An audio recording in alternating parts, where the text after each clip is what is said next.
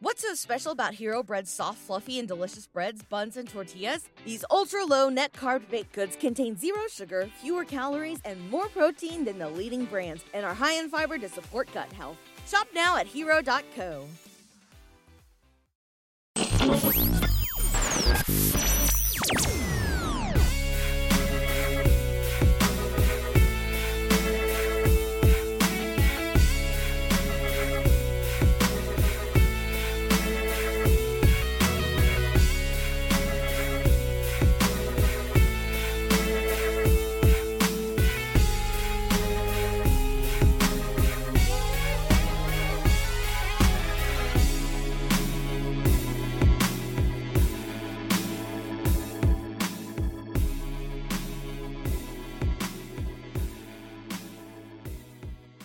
Welcome into No Nonsense, a Tennessee Titans podcast. I'm your host, Matthias Wadner, along with my co-host, Will Lomas.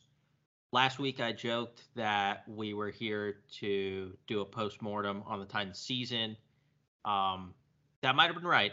The season might actually be over because the Titans lost to the Bills on Monday Night Football, 41-7. They got absolutely destroyed in all facets, really. Like that, there was nothing good really to take away from this game, but we'll try to find some bright sides if possible. I don't know if Will is maybe a little more rosy on the outlook of the season or on some parts of the team that I am, but man, this was just a really depressing game. Like I was in a genuinely very bad mood last night for a lot of reasons, not just because the Titans got boat raced. It was the fashion in which they got boat raced, and they got outcoached and they got outplayed. It was both of those, but I honestly think it was more on the coaching staff. And honestly, today I'm kind of depressed because I feel like the season is almost already over. But give me something positive. I guess it's only week 3, so you know we pretty much hit rock bottom. Can only go up from here, right? That is decidedly not true. I mean, like, theoretically, right? So, it's pretty brutal. Like, it's an over. Like, the good thing about a 17-game season with 7 playoff teams on each side is that you're really not out of it until like week 12, and that's if you just go 0-12. But it definitely feels like the adjustments you would hope to see get made from week 1 to week 2 didn't get made and aren't even being acknowledged at this point. So it's a pretty bad situation. Like we can go down and break down the individual stuff in a minute, but just the macro view of this whole thing is week 1, you let a game slip by, you should have beaten the Giants. Okay, a new coach, different things you weren't expecting to see. You had 2 explosive plays that really changed the game after you dominated the first half. This game was close for a quarter, semi-competitive for a half, because it was only 7-17 at halftime, and the Titans were getting the ball. And then it's once again, it's like the Titans just went into the locker room and got lost or didn't understand what was happening, and just everything they did from then on was pure garbage. And you know, under Tannehill, the Titans have had their issues, but they've always been a better second half team than a first half team. But they just don't have it. Like they're not making any sort of adjustments. They don't seem it looks like you're looking at the same picture twice, except the Bills have time to adjust to what you're trying to do in the second picture, and it's just it's a terrible job. What do you think was the biggest, like, who's the biggest culprit for this start to the season? In my opinion, it's Mike Vrabel. Like, yeah, they've been dealing with a lot of injuries, and I know John Robinson has missed on some picks. We could talk about that if you want, because since you're very pro John Robinson, I am too for the most part, but I do think he needs to do a better job of hitting on some of these earlier round picks. But I mean, the coaching staff doesn't develop them either. Like it has to be a two-way street.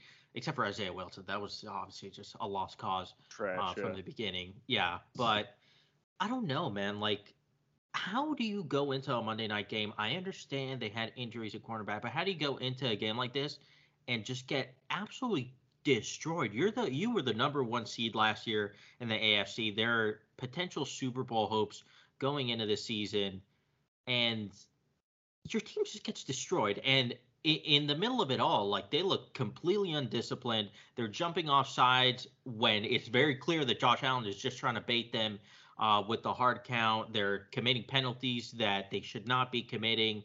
Also, they keep getting injured, and I honestly think that goes back to the coaching staff, because clearly the strength and conditioning coach doesn't know what he's doing. This is 2 seasons already, and more really, that the Titans just can't, they can't stay healthy. Like, something's going on there, possibly with their fitness program. I don't know. It really can't be that they just have this bad of injury luck. But I mean, losing 41-7 against the team that you're supposed to measure yourself up against the week after completely blowing a game against the Giants at home that you should have won, like, that's on the coach, in my opinion.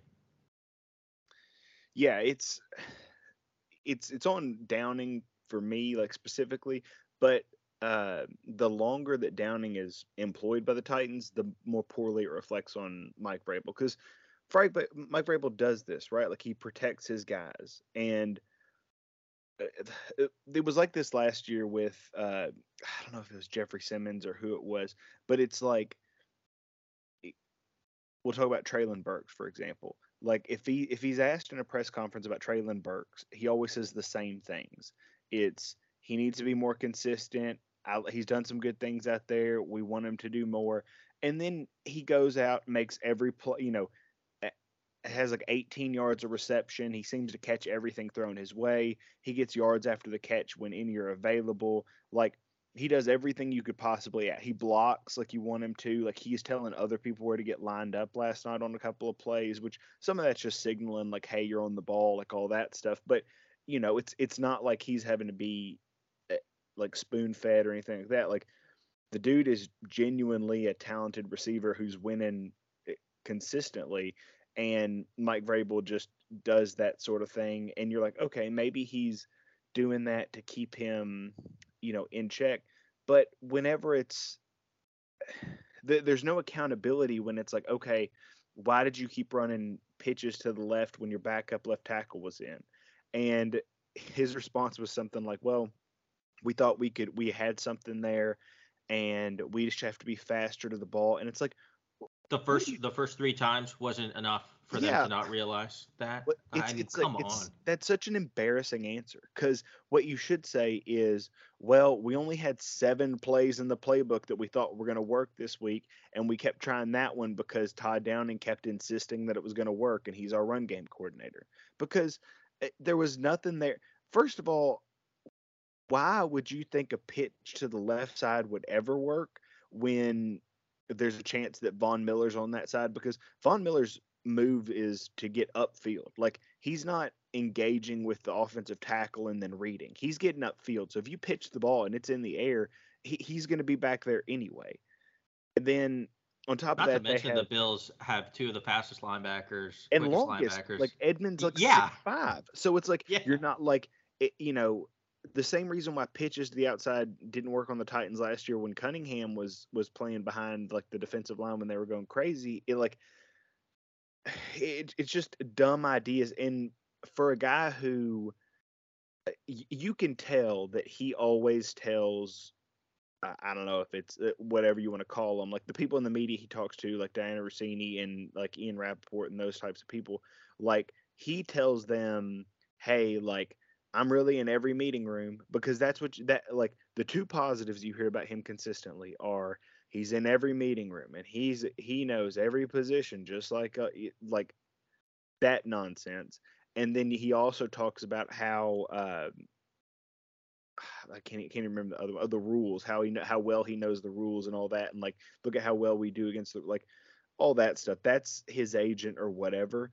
But for somebody who claims to be in all the rooms, there's so many questionable personnel decisions and so many things that happen right in front of him that he seems to just look up at the Jumbotron, watch the replay, and scowl at, and then have no answer for what to do next. Like, he's completely lost. And, you know, I don't know whether there's just really convincing game plan meetings where they're saying, like, look, this is working for the Rams. If we have Derrick Henry, we can get upfield and make this happen. I don't know what's happening, but he just looks completely out of energy. Like, it looks like he doesn't have any answers to any of the questions. It looks like he's kind of spinning his wheels. He looks, I don't know. I mean, he looks bad. Like, he looks like a coach who should be on the hot seat at the end of the season if it keeps going like this. Yeah, I mean, I think he was one of the top candidates in terms of like betting favorites to be the first coach to get fired. And at the beginning of the season, I was like, well, this is weird. There's no chance. But after 2 games, I don't know, man. It like Well, he might go down with the Todd Downing ship. Like this might be yeah, Munchak with who was it? Jerry Bruce, Gray, I think it Bruce. was. No, it was Bruce Matthews. Because they were Oh big yeah, buddies yeah. and all that. Like, or maybe it But was it was Rabisky. Jerry Gray too. I think it was both. I think. Oh no. Same. And it was Rabisky and And Malarkey, Malarkey too. that Yeah, also, yeah. it was. Yeah, What that is it happened. with tight ends coaches and just being Dude. too loyal? I don't Yeah, with understand. bad position coach. So there's another thing we need to talk about, and uh we can talk about it later, but we should talk about the idea of whether this is a talent issue on the roster or whether it's a coaching issue, and what part is both and what part is on which side. I mean, I don't know. Like people were trashing on John Robinson last night because of the cornerback depth. How is that his fault? Like, No, I okay. So I don't here's the understand thing. that one. Like, cornerback depth, first of all, they went into the season with 4 corners. Like, Yeah. that's, more than 29 other teams have. So the problem isn't with the corners. Like, McCreary looks good. I mean, McCreary looks capable. And, say what you want about Caleb Farley, he was always going to be a project, and he tore his ACL like 12 snaps into his rookie year last year. Like, he's still going to I have to forget learn. about that sometimes. Honestly, Yeah. like I Like, kind of forget that he just had his season completely cut short by that. yeah. So it's like you're talking about a guy who was an athletic freak who's got great intangibles in terms of like his measurables and his apparent work ethic and all that, but he doesn't know how to play corner. Like, it's going to take him time, but he showed it at a high level last year. But then this year you start him off on the outside, and that's great. And then you say, well, we're going to start McCreary and Fulton on the outside, and then we're going to bring you in some like there's just no. It's been an inconsistent path, and I'm not saying anybody should have a spot guaranteed, but this is the problem, right? This past draft was clearly a response to how many players were injured. And this whole offseason was about building depth so that if you have a few key pieces get hurt, you have the depth behind it to make it work. Now, they hoped that that would happen week 9 and 10 and not week 1 and 2, but here we are. So it's just, hold on, let me quiet my dog. We're keeping this in the podcast episode, by the way. That's fine. My dog's just responding to my anger. So when you draft for depth, right? So when you draft McCreary, the opportunity cost of that is, okay, now Caleb Farley may not get the developmental reps you need. Okay, when you draft Nicholas Petit Frere, Dylan Radins may not get the developmental reps he need. And that cascades downward. So when you have these picks stack on top of each other and the best player, gets to play, great, but you're going to make some picks from last year redundant. I don't think anybody's watched McCreary and said that guy doesn't belong on the football field. Like, he's a legitimately good corner already as a rookie, and that's great. But the cost of that is you don't get to see Farley develop. And we've seen, how many corners have we seen the Titans bring in where they've struggled for the first 4 games, and then the next 12 or 13 they've been great. I mean, it's what happened with Jack Rabbit Jenkins. It's what happened with Logan Ryan and Malcolm Butler. Like that, it's just the way it goes for whatever reason. So there's this overreaction that the last two draft classes are bad, and they're obviously not great, but at the same time, we don't know what Farley's going to be. He's still a developmental guy. Elijah Molden's good when he's in, but he's just been hurt to start the year, which is not something that's common for him. It's just something that happened. Rashad Weaver had 2 sacks in the opener. Like there's this Naquan Jones play. There's talent from that class, and then the one before had Christian Fulton and Tier Tart, and it wasn't as good, obviously, but every GM misses. But the problem all goes back to how is your personnel deployed, and you can see it with the offense, right? Because we still don't know how good Burks and Kyle Phillips can be because they only get 40% of the snaps, because the Titans have to make room for snaps to Jeff Swaim and Nick Westbrook-Ikhine and all these guys who they're already, committed to and that they already have affection for. And you waste this time with these guys. And so Tannehill has 5 skill players out there, 1 play. Then there's a wholesale change and there's 5 more skill players. And there's this constant rotation, and he's doing his best to keep it together. And for the most part, the passing game works. It's just, when you have, I think they had on the first drive, they had like 3 plays of 4 or 3 passes of 14 or longer. And then after that, it was like, the rest of the game, there just weren't that many, because it would be screen pass for 20 yards, hold brings you back 15 yards, you pitch left, now you're in second and 28, and you've got your backup left tackle because Taylor Wan's injured. So it's just, it's so hard to evaluate this roster because of the things the coaching staff is doing. Yeah, and I really don't want to make this a pro John Robinson podcast because we don't have Luke here to kind of splash cold water on that. So I kind of have to toe the line a little bit, but it really has just been like 2021 and 2020 that have kind of tainted John Robinson's resume. And 2020 had, of course, the Isaiah Wilson situation. That was bad. That was a disaster. Darrington Evans could not stay healthy. Christian Fulton is good. And then the rest were, a 5th round pick and 2 7th round picks. One of them was Chris Jackson, who's a pretty solid depth piece. And then, like you said, the undrafted guys as well. 2021, Caleb Farley doesn't look good, but man, he's only played 5 games. Like, he's only played 5 NFL games. I think we need to actually give him some time to figure this out before we come to any true conclusions about him. Plus, you mentioned the ACL tear last year. Also, he's still coming back from that. He also came into the league with a back injury. Like, he's never truly been completely healthy. So we don't know. Like, it wouldn't surprise me if in 2 years we're looking back at him as like a full-time good starter. So I don't know. Radunz doesn't look great, but I don't know, man. Like, is he worse than Dennis Daly? No, the coaching staff just completely hates him. And he looked fine when he played against the Niners last year. He didn't look that great in preseason this year, but we went back, we watched the games, and he was fine. He really wasn't that bad. But they don't even trust him to put him in when Taylor Lewan gets injured. So I just feel like, and the rest of that draft really wasn't bad at all. Monty Rice and Elijah Molden have looked really good when healthy. Same with Rashad Weaver. Racey McMath is a really solid special teams player and was making some strides as a receiver this offseason. Des Fitzpatrick was a terrible pick. That they should have drafted Amon-Ra St. Brown. We're going to be hearing about that one for a while, but the rest really isn't that bad,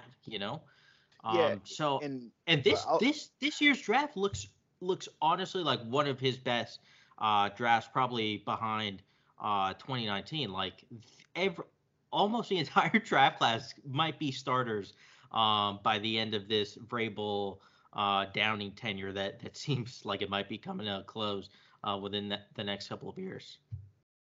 Yeah, it's difficult because it's like you said, like there's obvious misses, like Fitzpatrick for sure, Wilson for sure, like Radunz may never start. Like I believe he'll start somewhere in the league, but he may never start a game for the Titans, and that just is what it is. But at the same time, like you've got to understand what a good GM looks like, because we've had this conversation before. Like, if you average 3 starters in a draft class that are starting by their second year, and one of them is a Pro Bowl player, then that's a great class. If one of them's not a Pro Bowl player and they're just an above average starter, that's a solid class. Like, just when you look at the league, like, and like what draft classes look at year to year. So people have an unreal expectation because the Titans don't get any further than they did last year or whatever. That, well, Mike Vrabel won Coach of the Year. It's like Mike Vrabel won Coach of the Year because nobody watched the Titans games.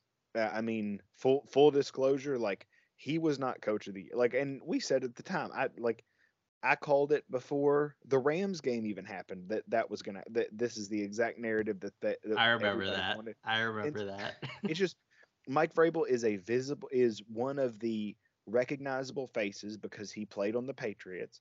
He is a recognizable face with friends in the Northeast, which means that he's going to be mentioned a lot on ESPN because they're located in Bristol, Connecticut. Then it's a team that nobody watches, so that when they're looking for somebody to pin success on, if Derrick Henry's hurt, they don't know who else to talk about. If AJ Brown, Julio Jones, and Derrick Henry are all hurt, what can't be Tannehill because they didn't he wasn't publicized when they were in Miami, and he's not putting up 5,000 yards a year because they don't throw the ball. So who are we going to put success on? Okay, let's put it on Mike Vrabel and then sprinkle some on Kevin Byard and Jeffrey Simmons and Harold Landry. And it's like, that's fine, but there's nothing. Mike Vrabel doesn't add anything to a football team schematically. He does not, like, the things he does schematically are poor. Like the 1 year that we've seen, or I guess the 2 when you include his year as the Titans DC, but that's bad. He is a pure locker room leader type guy, which is fine. There's room for that in the NFL, but only if you surround yourself with smart coordinators, and only if you know when to cut bait with the coordinators that you're hooked onto. And as always was going to be the case, you can only keep making the right hire so many times. Like, there's a reason why so many long-term coaches are great coordinators first. So here we are, and we'll see what happens going forward. But the early season results are not good, and it's sort of pointing out what savvy Titans fans have been keeping an eye on the whole time, which is how much of the team's success is on Mike Vrabel's ability to actually call things, and how much of it is him being a good motivational, like, inspirational guy, and then relying on other people to make good calls. Yeah, I mean, I don't want to diminish what Mike Vrabel did last year because I do think he did a very good coaching job overall, but I have to wonder, like, just how lucky the Titans got in order to get the 1 seed, and the fact that a lot of it was driven just by how good the defense was playing, and by all accounts, he wasn't the one that was controlling the defense after he did in 2020, and it was a disaster. So I don't know. I don't know what else to say about Vrabel. I will say I feel like there's a disconnect between him and John Robinson. Like, John Robinson is drafting you these guys. Maybe they're not all amazing, but they should be on the field instead of some of these inferior talents like Nick Westbrook-Akine playing over Traylon Burks and Kyle Phillips, Dennis Daly playing over Dylan Radunz. Dennis Daly, he's been a Titan for like 2 weeks. Like, what are we doing here? It's just insane, man. I don't get what they're doing, but it is what it is. There's also a disconnect, it seems, between Ryan Tannehill and the coaching staff. He had a quote last night. He said it would have been huge if we could have gotten some points before halftime, but it was the coach's decision knowing they would get the ball coming out of halftime. So I read that as I don't know what the coaches are doing. I don't agree with what the coaches are doing. For reference, they had a minute before halftime to get something going, and they just had a piss poor offensive drive, which has just become the norm under Todd Downing. And I don't know, man. I think Tannehill is getting super frustrated with just how bad Todd Downing is handling the offense, with the personnel decisions that he makes, and some of these drives that look horrific. Just they don't look like football. They look like some other sport that is not football, because they make everything look hard, and most of the calls just don't make any sense. Aside from the first drive looked great. I thought we were going to get a decent offensive game, and then it came back to the Todd Downing awful offense for the entire game. So what do you think? What do you make of this Tannehill thing? Like, do you think the Malik Willis draft pick has something to do with it as well, or do you think he's just frustrated with how, pardon my French, shitty the coaching is at the moment? Yeah, like Malik may be awesome one day. I think Tannehill doesn't care about. I mean, I don't think Malik's done anything to even get close to concerning Tannehill. Like, so I don't think he's worried about that pick. I think it's more the fact that, I mean, Mike Vrabel's just calling stuff scared. Like he's being like playing for a field goal at the end of the game against the Giants. That's scared bad football. You know, I didn't bring it up last week, but I did in the group message we have with Luke. I mentioned that he's just calling stuff scared. I mean, he acts like he doesn't believe that his team can win games, and that he's just like he's so scared of like trying to actually go for things. But when they go for it, it works. I mean, I think they've gone for it on fourth. Would they go for it on fourth down twice last night? Either once or twice. And basically, anytime they've given the offense under Tannehill, like when they let him go hurry up, because last night with a minute before the half, they got a first down, I believe, and they got a first down, and then they were, that was the play where it was he threw it to Burks, and then the guy got ambulanced off the field, not even carted, like full ambulance off the field when Edmonds tried to put that dirty hit on Burks, and then the next play, Aaron Brewer just gets run over and Tannehill gets sacked. And with two timeouts, instead of taking a timeout and adjusting and then going for another shot, because they were hitting passes, like they were hitting, I think that was the fifth or sixth 10-plus yard pass that they'd hit in the first half, and they'd only had the ball like four times. I think that was their fourth possession. So they were moving the ball well, passing. So you would think, okay, you moved the ball well, you took a sack, fine. You're almost at midfield. Take your time out, see what you can do. But they just ran the clock out, and it's just another example of, uh, I don't know. I mean, I think there is a disconnect in how aggressive they want to be, because I get it from Tannehill's perspective. Because from Tannehill's perspective, the running game is trash, and it may get there at some point. But Henry averaged like 1.5 yards last night. A lot of that is on Todd Downing for calling the three or four pitch plays that lost like 20 yards combined, or 16 or whatever it was, because there were some positive plays early in that game on the ground. But for the large majority of the offensive success has been when Tannehill's been passing the ball, and it's been off play action. And so I think he's very frustrated that the opening drives, for whatever reason, probably because they're we've had some debate about this, but there's a pretty obvious connection to Tim Kelly getting hired and the passing game doing better, looking more efficient, featuring more play action passes, and the scripted plays going better. Like, there's a pretty clear 1-to-1 there. Like, all of last year, Downing scored 17 points on opening drives, and in two games, the Titans have scored a touchdown each time on opening drives. And then after that, the offense has completely fallen apart. So whether you want to call it a logical leap or whether you want to call it clear connecting the dots and common sense, Kelly has a large influence on the opening script, the stuff that's working.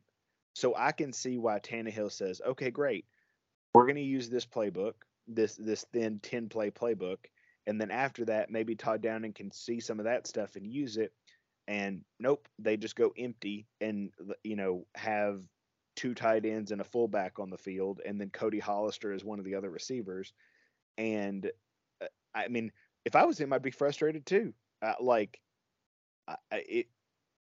it's a bad look because we're on this precipice of okay, we have about 5 or 6 more weeks to figure this out, and if you don't figure it out by then, there's no reason not to tank. I mean, like, you've got a young enough roster where it's like, cool, we're just going to call this the last season for Dupree and Autry and Taylor Lewan and Cunningham and all the older guys except for Kevin Byard and Robert Woods, and just have a mass exodus of those guys and potentially Derrick Henry too and Ryan Tannehill, and just say, okay, like let's reshuffle and see what happens next year. So this is it's interesting because Mike Vrabel seems to be convinced that he knows what he's doing despite everything on tape saying that he doesn't. So we'll see. Yeah, I mean, yeah, that would be crazy if they have to tank, but it's possible. They have a really tough schedule, and they just do not look like a good team right now. Thankfully, the AFC South is just terrible, and they could win it with possibly 8 wins. Like, it would not surprise me at all. But I don't know. They're playing like they're playing right now, they won't even get to 8 wins. So we'll see. We can go through the schedule later on. There's so much to talk about. Like, we touched on Henry a little bit. Are you concerned about him? I thought he looked okay at the beginning of the game, to be honest with you.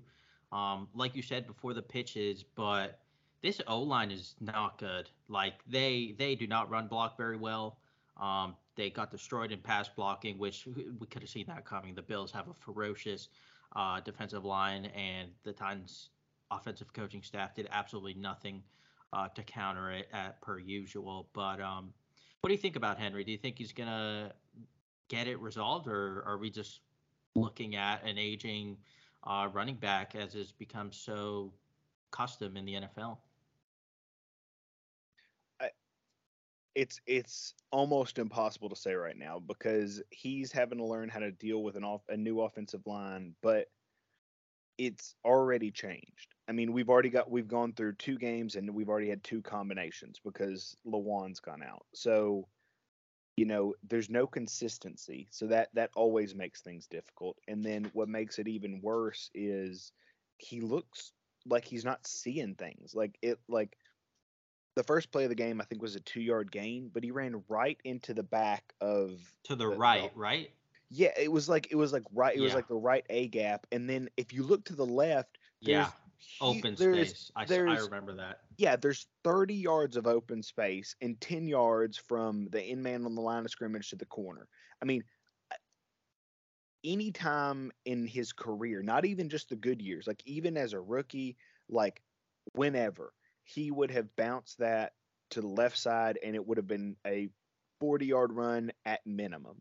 And he just continued to run into the back of the center and just like, I mean, he just looks bad. Like he looks, he's always looked kind of slow on pitches. Like I've never understood why they've done that with him, but it's just, it looks bad. Like, I mean, it now we can say all that and we've never seen a game this bad from him, but having said all that, this is not the time of year when he thrives.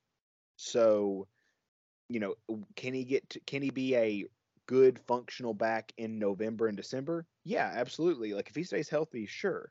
He only has like 35 rushing attempts so far. So, he's not, by this, he had double that this time last year. So there shouldn't be too much wear and tear on him. I don't imagine they'll feature him very much in the next upcoming. I mean, he'll still get his 20 touches or whatever if it's competitive, but I don't think we see a 30 touch game. So, he should be relatively fresh, but I don't know. Like, I don't think he provides anything right now. I mean, if I were the coaches, I'd change a dozen things that they do. But if I were the offensive coaches, I would want to see what Haskins looks like running the ball downhill, like behind the starting offensive line. He looked good. He looked good last night. Yeah. I'm pretty sure he was going up against backups, but he looked solid, man. I mean, I would at least see and say like, hey, maybe we have him touch it 5 to 10 times. That way, when he's or Hilliard or whoever's in, and just say, okay, look, like if we're gonna run passes with him and we don't want to tip our hand, we're gonna run the ball with him some. Don't worry about it, Derek. You'll get your touches, blah blah blah, and then push it down the line. And if he's still healthy and he's getting better and better, like he does historically, okay, great. Like it's Derrick Henry time. Let the running game lead you when it gets cold. But right now, the running game is killing the Titans. I mean, it is crippling their drives to the point where you need either several explosive plays to score, or you need uh, a 12 to 13 yard drive, or a 12 to 13 play drive. So I it, I don't know. Like I don't know how Mike Vrabel can come out with a straight face and say that they hang their hat on the running game and Derrick Henry right now, because there's nothing that shows you anything above average about him right now. And again, like that may sound harsh, and it's not that Derrick Henry can't be like a 1,500 yard running back. He can't. He absolutely can, depending on how they give it to him and how well the blocking is and all that. But the problem is, it's the same problem that we've had forever. Is your team should be structured to feature your quarterback, highlight what he does well, and then work everything else off that. If you're not doing that, you're just going to lose games. So if you're insistent on making an offense around Derrick Henry and you're not even doing that well because you're calling dumb pitches behind backup tackles, what are we doing? Yeah, not sure if I could say it any better than that. I truly think the Titans coaching staff is dumb. At least offensive coaches like Downing, and honestly Vrabel at this point, like they're just dumb, man. They don't know what they're doing. Any person like who has watched the Titans since Derrick Henry has gone here knows that Derrick Henry is a supremely slow starter. He just doesn't look good in the first month of almost every season. Even last year, like he started off a little better, but he really wasn't averaging that many yards per carry. It wasn't amazing, and then the other seasons, just he looked terrible in the first month. So if that is the case, and Derrick Henry's getting older, obviously that's probably going to be the case this year as well. I mean, they see him at practice. They saw him in the first game. Wouldn't you want to tailor your offense around the passing game instead of just running into a brick wall after brick wall? But no. Like, why would they? Why would Todd Downing ever do something that made any sort of sense? The last thing I wanted to touch on before we stop talking about this godforsaken game, the defense. What were they doing? They went back to the Dick LeBeau played 10 yards off of the receivers on every play, just get gashed in every single way. The Bills didn't even have to run the ball. They didn't even try to run the ball. They were like, oh, we're just going to pass all over this team. And why not? It was very easy to do so. I know the Titans had injuries at cornerback. Obviously, that played a factor in it, but they still had Amani Hooker and Kevin Byard. Why was Stefon Diggs getting one-on-one coverage against Trey Avery so often? Why are you putting these guys on an island against supremely talented receivers? I don't. Can you explain, Will? Can you explain what their philosophy was for this game in terms of pass defense? Because I do not understand what their plan was at all. Yeah, Vrabel tried to explain it after the game, and I forget it was Tehran or whoever asked him, but they were like, "Why didn't with no wide receiver two and one of the best wide receivers in the NFL, why don't you give him special attention?" And Mike Vrabel was like, "Well, we tried to roll the safety and disguise it some," and it's like, no, like that's not the question. The question wasn't why did you do what you did? It's why didn't you do it correctly? Because look, there's there's two ways to slow down a wide receiver in that situation, right? It's you either put your second best corner on him and you shadow him and you stack the safety over the top and you roll safety help all night long, or you put your best corner on him and then you try to pressure and give him help that way. But the Titans did neither of those things. Like the pressures they were bringing were it's another part of this scared defense. It's the same thing they did against Kyler Murray, where they're so scared to try to attack because they don't think that their back seven can move around fast enough and remember their rules correctly and play a running quarterback well, that they don't end up trying to get creative and pressure like moving quarterbacks. So like last night, they just were pretty passive, and it was nobody get off of your man until you're ready to like shed and make a tackle and all this kind of stuff. And there was virtually no pass rush on uh, Josh Allen, so they would just have they would have time to say, okay, like this is the coverage. I'll just wait until the receiver gets to this part of his route to throw it because there's no pressure. Like, and it was bad technique by Avery. It was on the touchdown catch. It was bad game planning by the defense, whether it was Bowen or Vrabel or whoever. It just twice now in back-to-back weeks, the Titans have let the other team's best offensive player beat them. And in a way where it was almost like it didn't matter what you did on offense because all the other team would have to do is keep throwing it or run.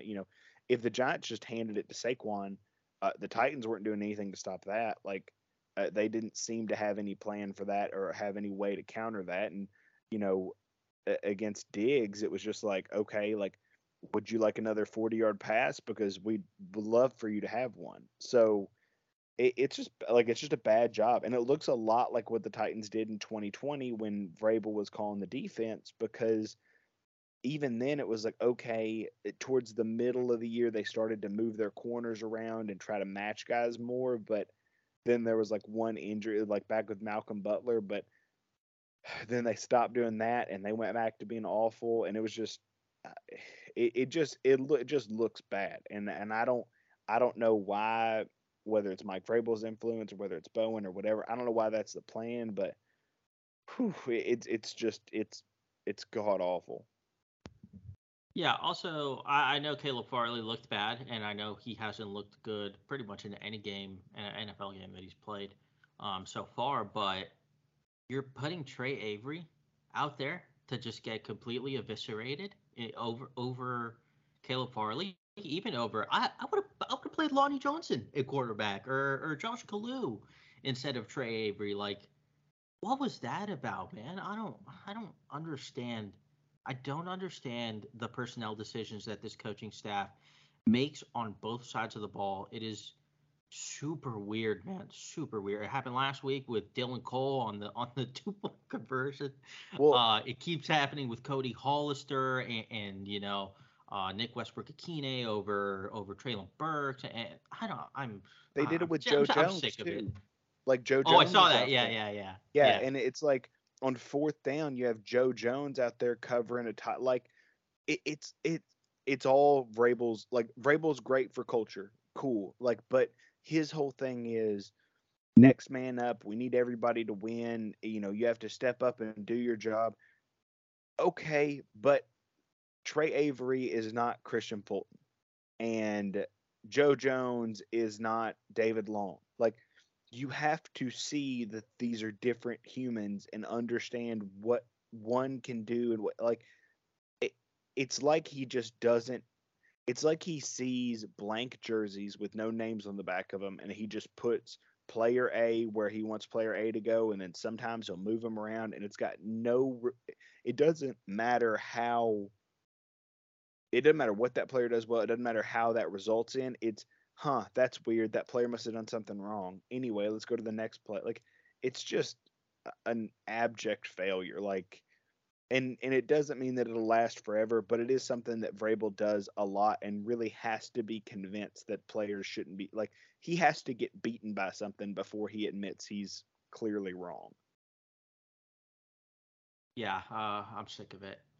Let's take a quick ad break here so we can actually make some money from this podcast, and then we'll come back.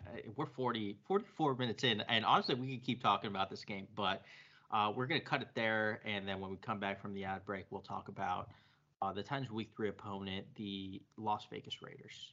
BetMGM has an unreal deal for sports fans in Virginia. Turn $5 into $150 instantly when you place your first wager at BetMGM. Simply download the BetMGM app and sign up using code Champion150. Then, place a $5 wager on any sport. You'll receive $150 in bonus bets, regardless of your wager's outcome. And if you think the fun stops there, the king of sportsbooks has plenty of surprises in store. Check out daily promotions, same-game parlays, live bets, and so much more. Download the app in Virginia today and get $150 in bonus bets instantly from your first wager. Only at BetMGM.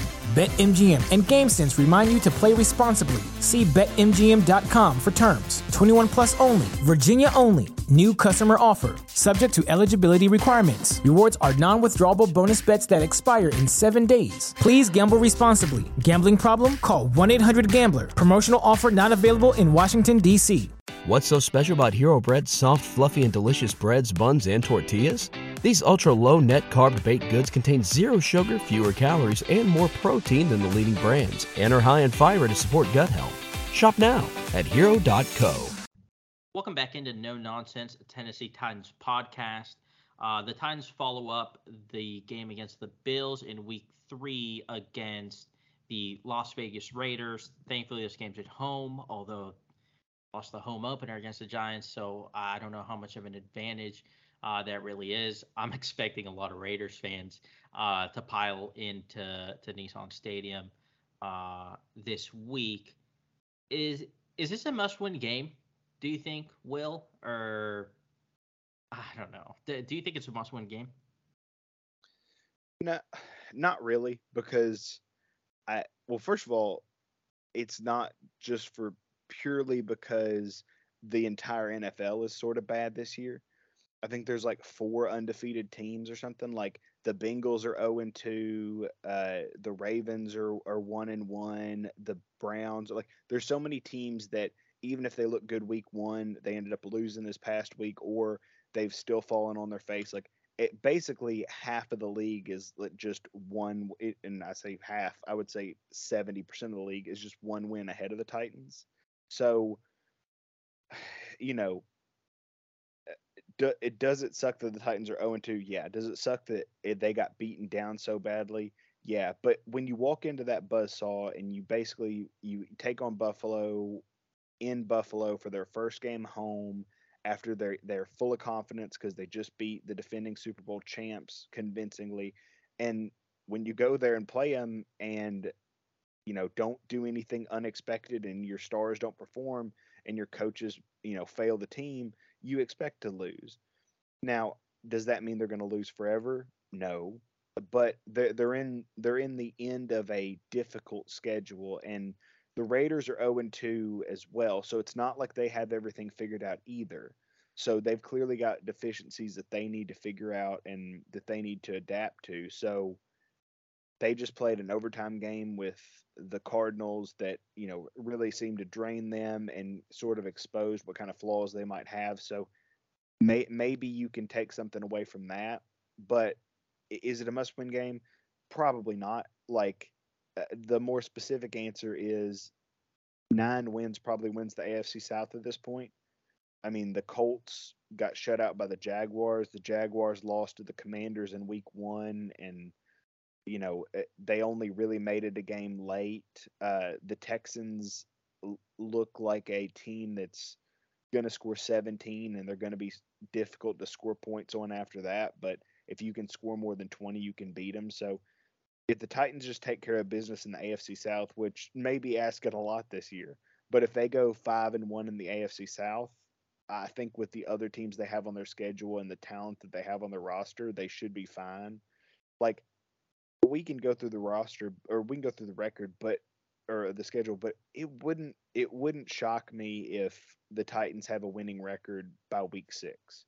Like, it wouldn't shock me if they quickly turned it around and adapted, because, if Derrick Henry is the Derrick Henry we've seen forever, if they continue to feature the right guys on offense in terms of Traylon Burks, and Austin Hooper had a 19-yard pass last night before things got out of hand. And like, if you keep featuring the right guys and those guys grow into their role, and you get Molden back off of IR, and you get Racy McMath back off of IR, like, and you don't even have to necessarily get healthier, but you have to, like, if you get pieces back and you adjust over time, which who knows if they'll do that, but it's not like the road to a winning season is impossible because they got drummed by the Bills.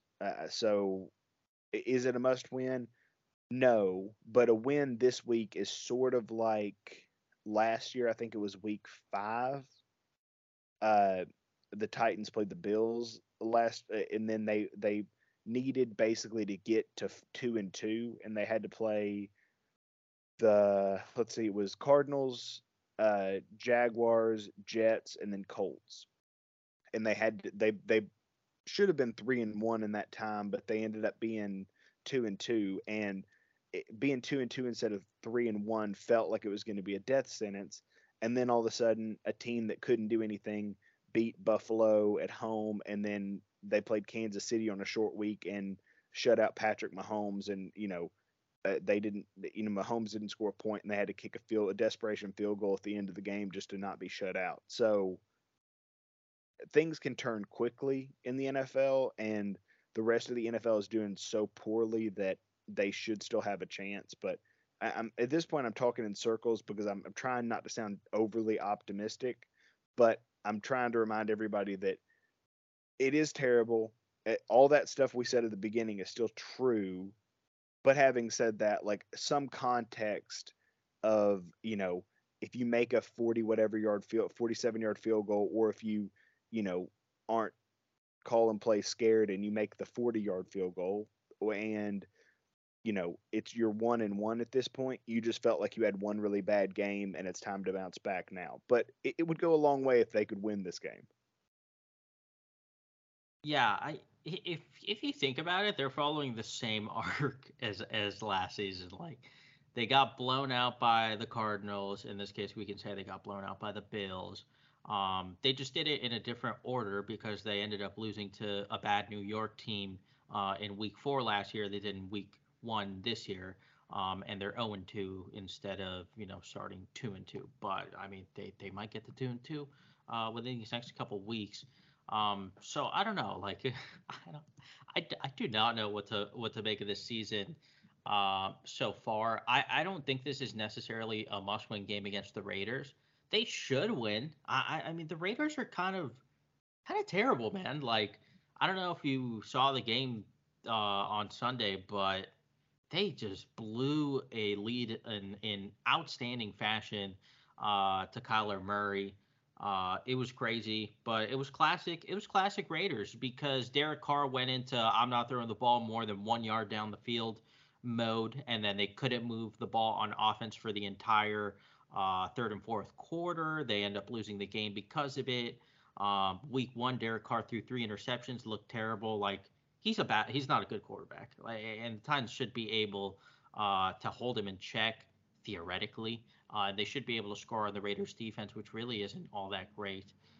They really don't have too much talent aside from Max Crosby and Chandler Jones, which, I mean, that could be an issue for the Titans offensive line, but they should win this game. But even if they don't, I think the most important games are the 4 weeks after this one. They play the Colts, they play the Washington Commanders, they play the Colts again, and then they play the Texans.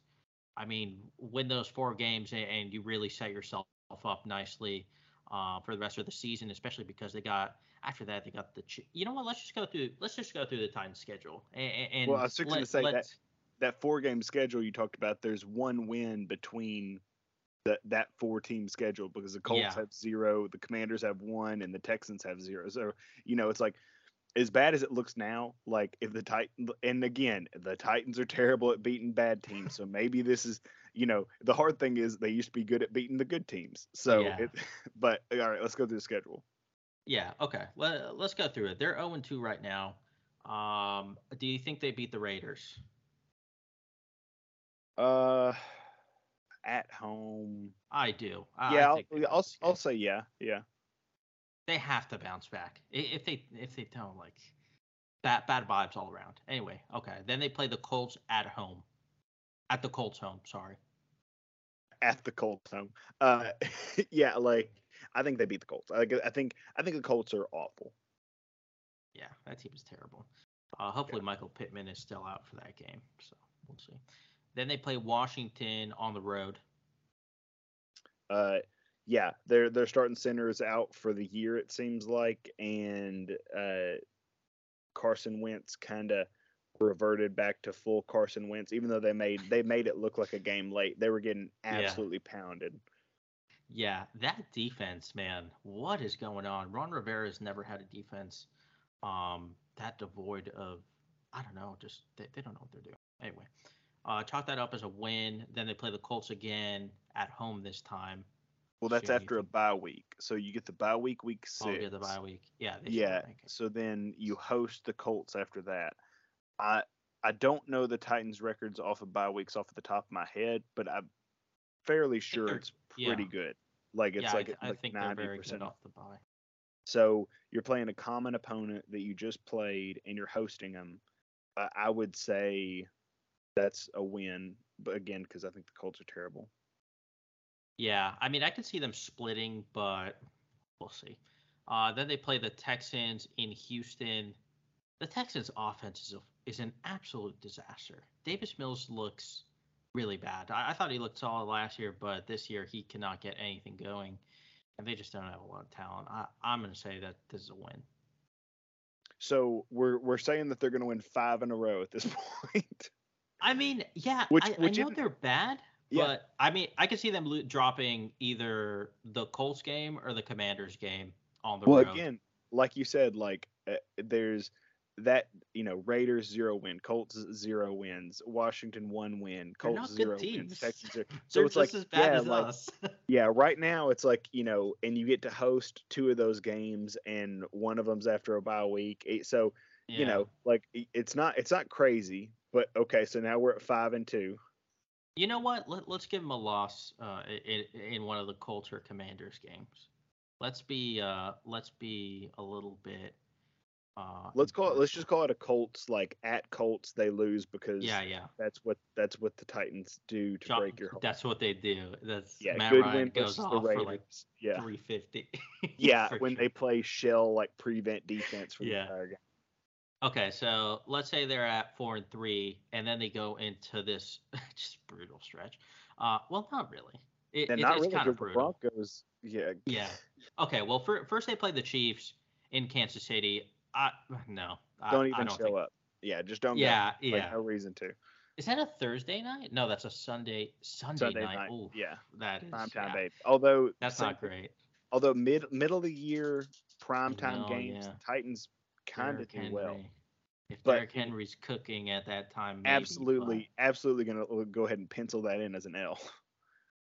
Did I just give him a W? I'm struggling with. No chance. Right now we should be at 4-4. Is that right? Say 4-4. Yeah. Then they play Denver at home. Denver's an absolute disaster. And man, like Russ looks cooked. I mean, he looks. Yeah. The defense was supposed to be really good, and they were solid, but they also kind of got punked out by Geno Smith for a half. So, there's a lot of injuries between now and then. But I'm gonna say that if we're gonna go ahead and give them a loss earlier to one of these other teams, I'm gonna go ahead and give them a win to the Broncos at home. Yeah, I am too. That Nathaniel Hackett is not cut out to be a head coach in the NFL. I don't even know if he's going to make it to that game, honestly. But we'll see. Following the Broncos, they play the Packers in Green Bay on a short week on Thursday night. That has the makings of a pretty bad loss, in my opinion. Yeah. Although the Packers, I don't know, the offensive line is a little sketchy, but. The Packers have their problems, but they showed up and put up 7 points in a playoff game last year, but the Titans have put up 7 points in back-to-back games. So or not back-to-back games, but have put 7 points in the last game that matters. So we'll go ahead and still give that one to the Packers. So what's that, 5-5? That is Yep, 5-5, going into a home game against the Bengals, who might have the worst offensive line Dude, in the league. I don't yeah, know what's like going on. I don't know if Burrow's going to be held. Like I'm not like saying Yeah. like voodoo curse he's going to have a torn ACL, but I mean he's getting rocked Yeah, you're a not wrong. lot. You're not Like wrong. and it's not going to get easier, especially against a Titans offensive line that seems to know how the passing or seems to know how the offense wants to call like the pass protection because I mean they were attacking that pretty well and they had them at home in a sort of revenge game for the Titans, just another game on the schedule for the Bengals. So I don't know that they win that game, but I don't think the Bengals right now are in the same league as any of the other like good teams we've mentioned. Yeah, Bengals look. They don't look great. I'm gonna say the Titans win that game. I'll give them the benefit of the doubt at home, and with the defensive line versus offensive line matchup. But I definitely think it'll be a close one. So Then they play. We're at 6-5 right now. Then they yes, play Philadelphia on the road. Eagles look really good. They both sides of the ball look really solid. I don't think Hurts is going to keep this efficiency up for the entire season. But given that it's on the road in Philly, the AJ Brown revenge game, I don't think the Titans win this one. no. So I think they probably split between the Bengals and the Eagles game. The Yeah. weird thing is somebody was talking about this today. I don't know if it's Easton Freeze or whoever it was, but they were talking about it today, and they were talking about the teams that start out so hot, that come out of nowhere, kind of to start the season. Like in 2020, it was the Steelers bouncing back after Big Ben for was out for a year, and then he came back, and they were so hot to start the year, and the Titans and Steelers matched up when they were both like 5-0, and then they completely trailed off by December. And then the same thing with Arizona, where they completely shut down by December. And it's so hard to start hot and finish hot that, and again, we're all pretty aware of AJ Brown's injury history. Not that, I mean, I'm sure he's going to make every attempt to go at this point. And that's sort of their recipe for disaster in terms of a mobile quarterback. But having said that, like it wouldn't surprise me if they go 1-1 and they split these two games between the Bengals and the Eagles. Yeah. So So we call right now, Bengals a win and then yeah, Eagles a loss. correct. So we have them at 6-6. By the way, I'm looking at the schedule. Who made the schedule? Because they didn't give the Titans 2 back-to-back home games. Actually, no, they did at the end. Yeah, at the very end, because Yeah. it's one of That's those years weird. where we have 7 home games as opposed to 9 road games because Oh. so Oh, so we got screwed. I didn't well, even the good realize. thing is you get sort of these weird going back to the Thursday night game against the Packers, the Titans will have extra time and they'll host the Bengals. Oh yeah. So like you get, and I don't know if the Bengals have a bye week before or what, but like they have a bye week and then they host the Colts like earlier in the season. So it's like they get these like interesting breaks. Yeah. There's never a month in the year where the Titans don't get an extra day to practice against somebody. So like there's these weird little like parts in the schedule. It's a really interesting schedule. I remember writing about it when it came out because it's just like so many like weird weeks and like travel, then you're home, but like you get to like anyway. Um, but yeah, so now we're on to week 14 for game number 13 Yeah. against the Jaguars.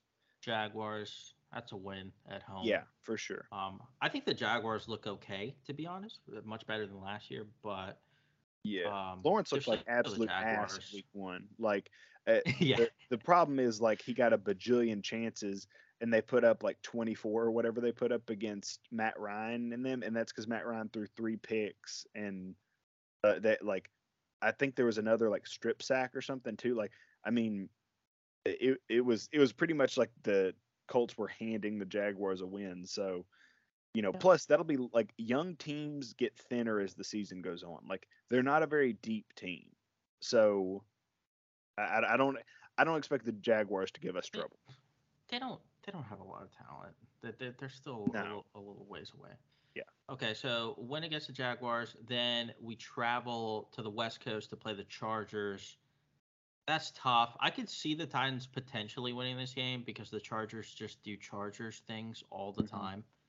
And until I don't know, until they win the Super Bowl or something, I'm just gonna or make the playoffs. or make the play. Yeah, either one. I'm still Also the Chargers have to play their own schedule. Like so by that point they will have had to they will be dealing with the Raiders and the Broncos and the Chiefs themselves. So they're gonna have to go through it all. And look, like Justin Herbert's awesome, but he still makes some dumb decisions. Like he still makes like the whole like waving a guy like back onto the field and not letting him check out and then throwing it to him when he like tapped his helmet out and then throwing 100-yard pick six. Like that's just a bad way to like I don't like that at all. But the Chargers are an awesome team and they're fun like just in terms of the players they have, but let's not anoint him as the chosen one yet. Like let's kind of see where he goes. But I'm gonna pencil that in as a loss just because they're such a good team and we have to see the Titans bounce back. But I do think that we should probably reevaluate at halfway just to see where we are with the Chargers. Yeah, at this point in time, I would say that the Chargers should win that game because their defense looks really solid. And Herbert, can do Herbert things. So I'm gonna say that's a loss for now. Then we play the Texans at home. Is that a Saturday game? I think it might be. Yeah, it's Christmas Eve. Christmas game, yeah. So they're away from their families on Christmas Eve. Titans should win that game, really. Yeah. Yeah. That's a win. And then they play the Cowboys on a short week on Thursday night football. 2 Thursday night football games. Interesting. Yeah, and they host, which is interesting. Yeah, huge. That is big. The schedule makers actually helped them out with that one, playing the Texans and the Cowboys at home on a short week. I think the Titans win that game. I don't think that the Cowboys are very good. Mike McCarthy. No, Micah Parsons is awesome. But Micah Parsons, yeah. Dak should be back, but even when Dak was playing week 1, they looked like dog crap. Like that offense is not very good. I don't know what Kellen Moore does. I don't know what Mike McCarthy does. I'm gonna say that's a win for the Titans. Yeah. Okay, and then they finish up with the Jaguars on the road. Getting painful flashbacks, to the Mariota one from a couple years ago, where we needed to beat the Jaguars to make the playoffs. But still, the Jaguars, I'm gonna pencil it in as a win. Even if they lose that game, they might have already won the AFC South anyway. So we came out with 10 wins for the Titans, 10-7. We could flip-flop 1 or 2, but yeah, I mean, I know they look bad, but the schedule lends itself to between 8 to 10 wins, I would say. Does that make sense to you? Yeah, like 8 wins feels like the floor. Like 10 wins, like they're gonna. If this Titans team is anything like the Titans teams in the past, they're going to surprise us with somebody in that middle stretch because that's when they really sort of like stack their wins is the middle of the season. So whether it's the Packers, who they seem to alternate wins with, or the Chiefs, or, whoever that is, like they could be stronger than that. Like it could be 8 wins. It could be 11 wins at the end of the season, anywhere in that range, depending on how much they're willing to adjust and adapt. But yeah, like it really helps when we have that next like 5-game stretch where it's, even if we flip one of the Colts games and the Raiders game and they start out 1-3, like they still probably get to 4-3 by the start of November. And then they've got a tough stretch, but the tough stretches, like I said, like that's where they've won, whether, they took Greg Maben and whoever was playing the other corner, because it wasn't Fulton at the time, and I don't think it was Jenkins, and they took them and they shut out Patrick Mahomes. So, this team gets these weird, shots of greatness. So who knows? I mean, it's a lot of who knows at this point, but I still don't think they're going to break their streak of having winning seasons. I think it's just unfortunate that they dropped one by 1 point or like last week, and then last night they lost one by a bajillion and had backups in, but they also had 4 turnovers, muffed punts, like where they stopped being aggressive. They forgot how to play offense. Like I don't think they're as bad as what they've shown so far, but I think we're gonna have to temper down our expectations on a playoff run until we see anything positive. Yeah, it's kind of funny. All we've done is kind of crap on the Titans, and we still give them 10 wins when going through the schedule. Yeah, But I mean, if they just don't make stupid mistakes, they should win a lot of these games because these other teams aren't all that much better than them. yeah, it's so weird because everything we know about this team, like we've said, is that middle of the season, end of the season, they will get hot and they'll perform better. That's when their running game starts to kick back up. So until that doesn't happen, it's hard to just write them off completely.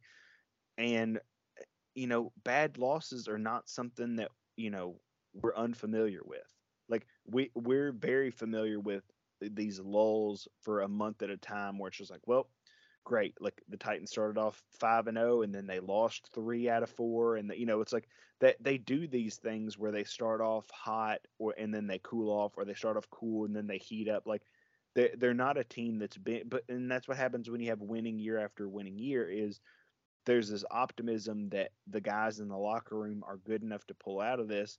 And when you've got Robert Woods and Tannehill and Derrick Henry and Ben Jones and Austin Hooper and Jeffrey Simmons, Kevin Byard, Amani Hooker, who has honestly been the best player on defense the last 2 weeks. Hooker's looked great. And then you have like Bud Dupree, and Danico Autry had his best game of the year last night when he had a sack and another quarterback hit. Like it's like you've got guys where if all of a sudden Fulton and Molden are healthy in a couple of weeks, and you get Fulton, Molden, and McCreary, and then you go after like if that's what you roll with, and it looks like what it's supposed to look like, then all of a sudden the world's a different place. And so we'll see what happens. Like we spent a lot of time bashing the Titans coaches, and I think that's still completely valid. But at some point, whether they want to or not, I think they'll have to make a change, whether it's saying, okay, Downing, you're fired, or whether it's saying, okay, Downing, you're going to still call plays, but your list of how many plays you're going to call is significantly reduced, and we'll figure out what to do with you at the end of the year.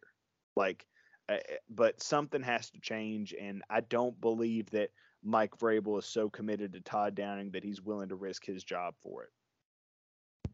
I don't think so either. That would be extremely stupid, and I just don't see him doing that. Like he should care about his job a little bit more than just being loyal to a guy who's not very good at his. So we're gonna take one more ad break, and then we're gonna wrap up with Stop the Nonsense.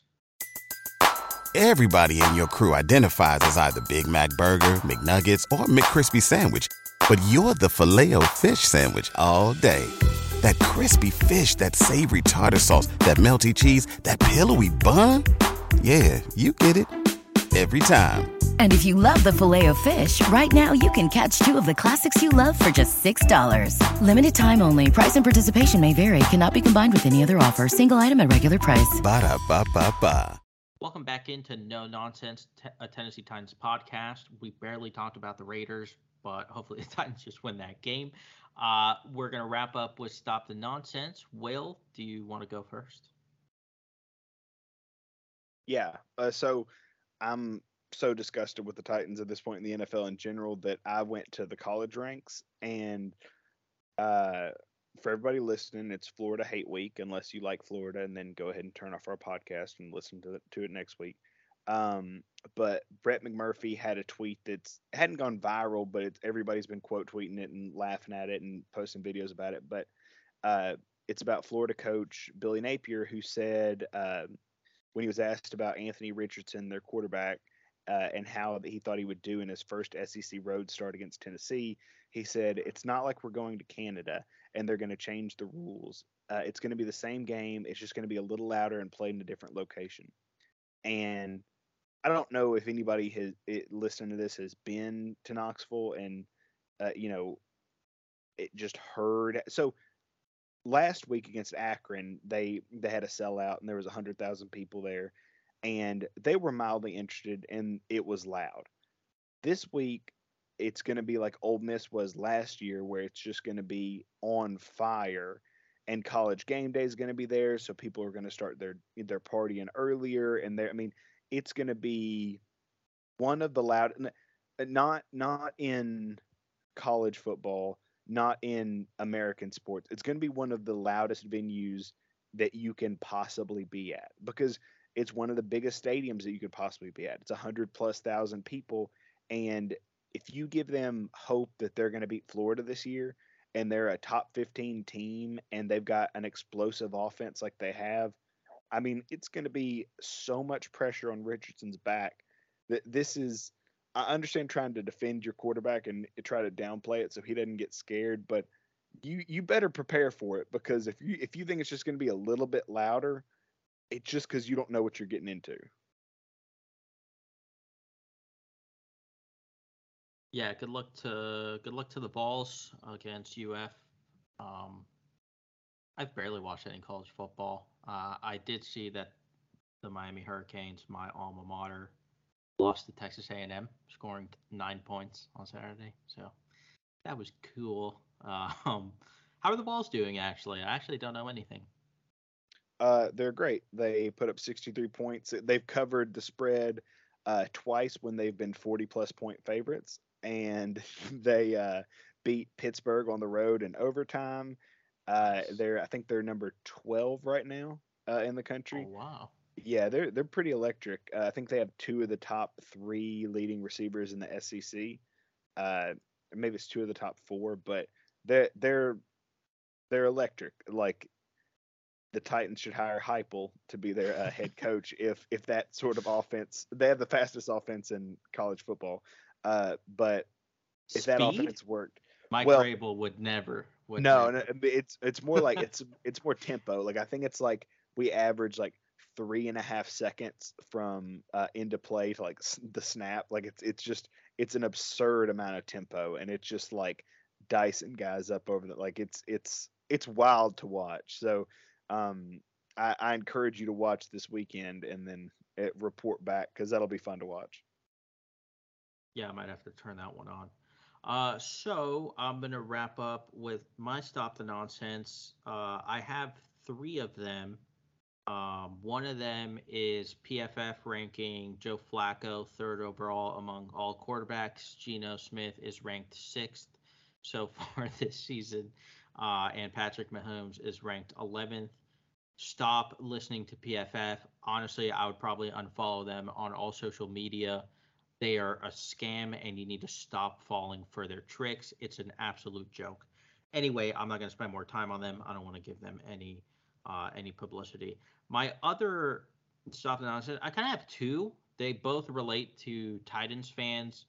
One of them is the A.J. Brown thing. Like, do you guys actually think having A.J. Brown would have changed anything about that game last night? Like, I can't believe some of you actually believe that a lot of that had to do with A.J. Brown not being a Tennessee Titan. That's just absolutely insane to me, and it makes no sense. He wouldn't have changed any outcome, and I don't even know if he would have changed the outcome in the first game either, to be honest. But whatever. If it makes you feel better, to blame John Robinson for that and for the entire season. The other one was, I don't know if you saw the Amani Hooker near interception in the end zone.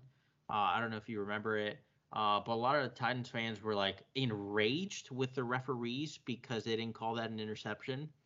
The ball was very clearly moving, and we're not like, the refs are not out to get us all the time, you know, like they may have blown a call or 2, but that one, come on. Like, it was very clear. They even showed a replay from behind the end zone that showed the ball completely moving as he's off the ground and didn't have his feet down. Like, let's all relax. Not everything is against the Titans, and sometimes we're just bad, and that's what it was. Yeah, you talk about that interception. It was crazy because it looked like there was no way he caught it, and they showed the replay, and they showed this weird back angle where like you can't see the ball, and like you can see him drag his toe, and it's like maybe it's an interception. I think it was within. I know it was within 2 minutes. It was an insane effort. Crazy. It was a really good job, and so. I get why Titans fans thought that, but then they showed another replay where he has it, and then as he's going down, he re-grasps, it moves in a way to where it's okay, if you have to catch the ball, have it, and maintain it. Then he didn't do that because he re-grasped, but he did catch the ball. It's just he caught it twice, and because of that little double clutch, and because the Titans can't challenge within 2 minutes. That's why it happened the way it did. But yeah, it did kind of suck because then they scored on the 4th down, and you feel okay, because even the offsides or the false start that they called, where the whole stadium was screaming for an offsides, it felt like maybe the refs were trying to give them one back because it was the right call. The neutral zone, they never went in the neutral zone. The Titans didn't, but there was a clear, he clearly touched the defensive lineman and was trying to sell it like he was offsides. So, it felt like maybe they were trying to give them one back, but yeah, it wasn't a pick, and it's as much as I want it to be and want to yell about it. I still remember how Danico Autry had a sack and he only ended up with 9, even though he really had 10 because he had a sack in overtime against the Jets and they just called it a tackle for loss. I promise I would hold that grudge with y'all, but this is not the one to fight it. Not this one. I actually do. I have a 4th stop the nonsense. It's Sean McDermott challenging that Nick Westbrook-Akine catch, I think it was. Yeah, that was a bad. What the hell was that? I have to that think was the worst challenge I've ever seen. That head-on view with his foot, I can see where he's okay, maybe he didn't get that foot in, but they show the replay and it's just a mile of the black little chips or whatever that are in the artificial turf pellet, and then that's just flying up, and it's okay, yeah, that's a terrible job. So bad. That'll do it for us. Hopefully we can come back next week and talk about a Titans win. If they don't, or if they lose in outstanding fashion, I don't know. I don't know what we'll talk about, but hopefully the Titans win this game and get back on track, hopefully, for the rest of the season. So for Matthias, for Will, thank you guys for tuning in, and remember to always stop the nonsense.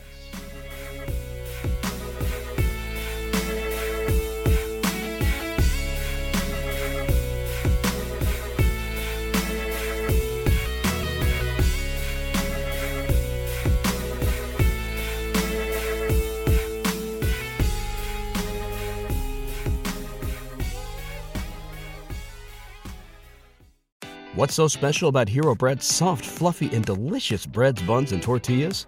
Hero Bread serves up 0 to 1 grams of net carbs, 5 to 11 grams of protein, and high fiber in every delicious serving. Made with natural ingredients, Hero Bread supports gut health, promotes weight management, and helps maintain blood sugar. Hero also drops other limited edition ultra-low net carb goodies like rich, flaky croissants and buttery brioche slider rolls. Head to hero.co to shop today.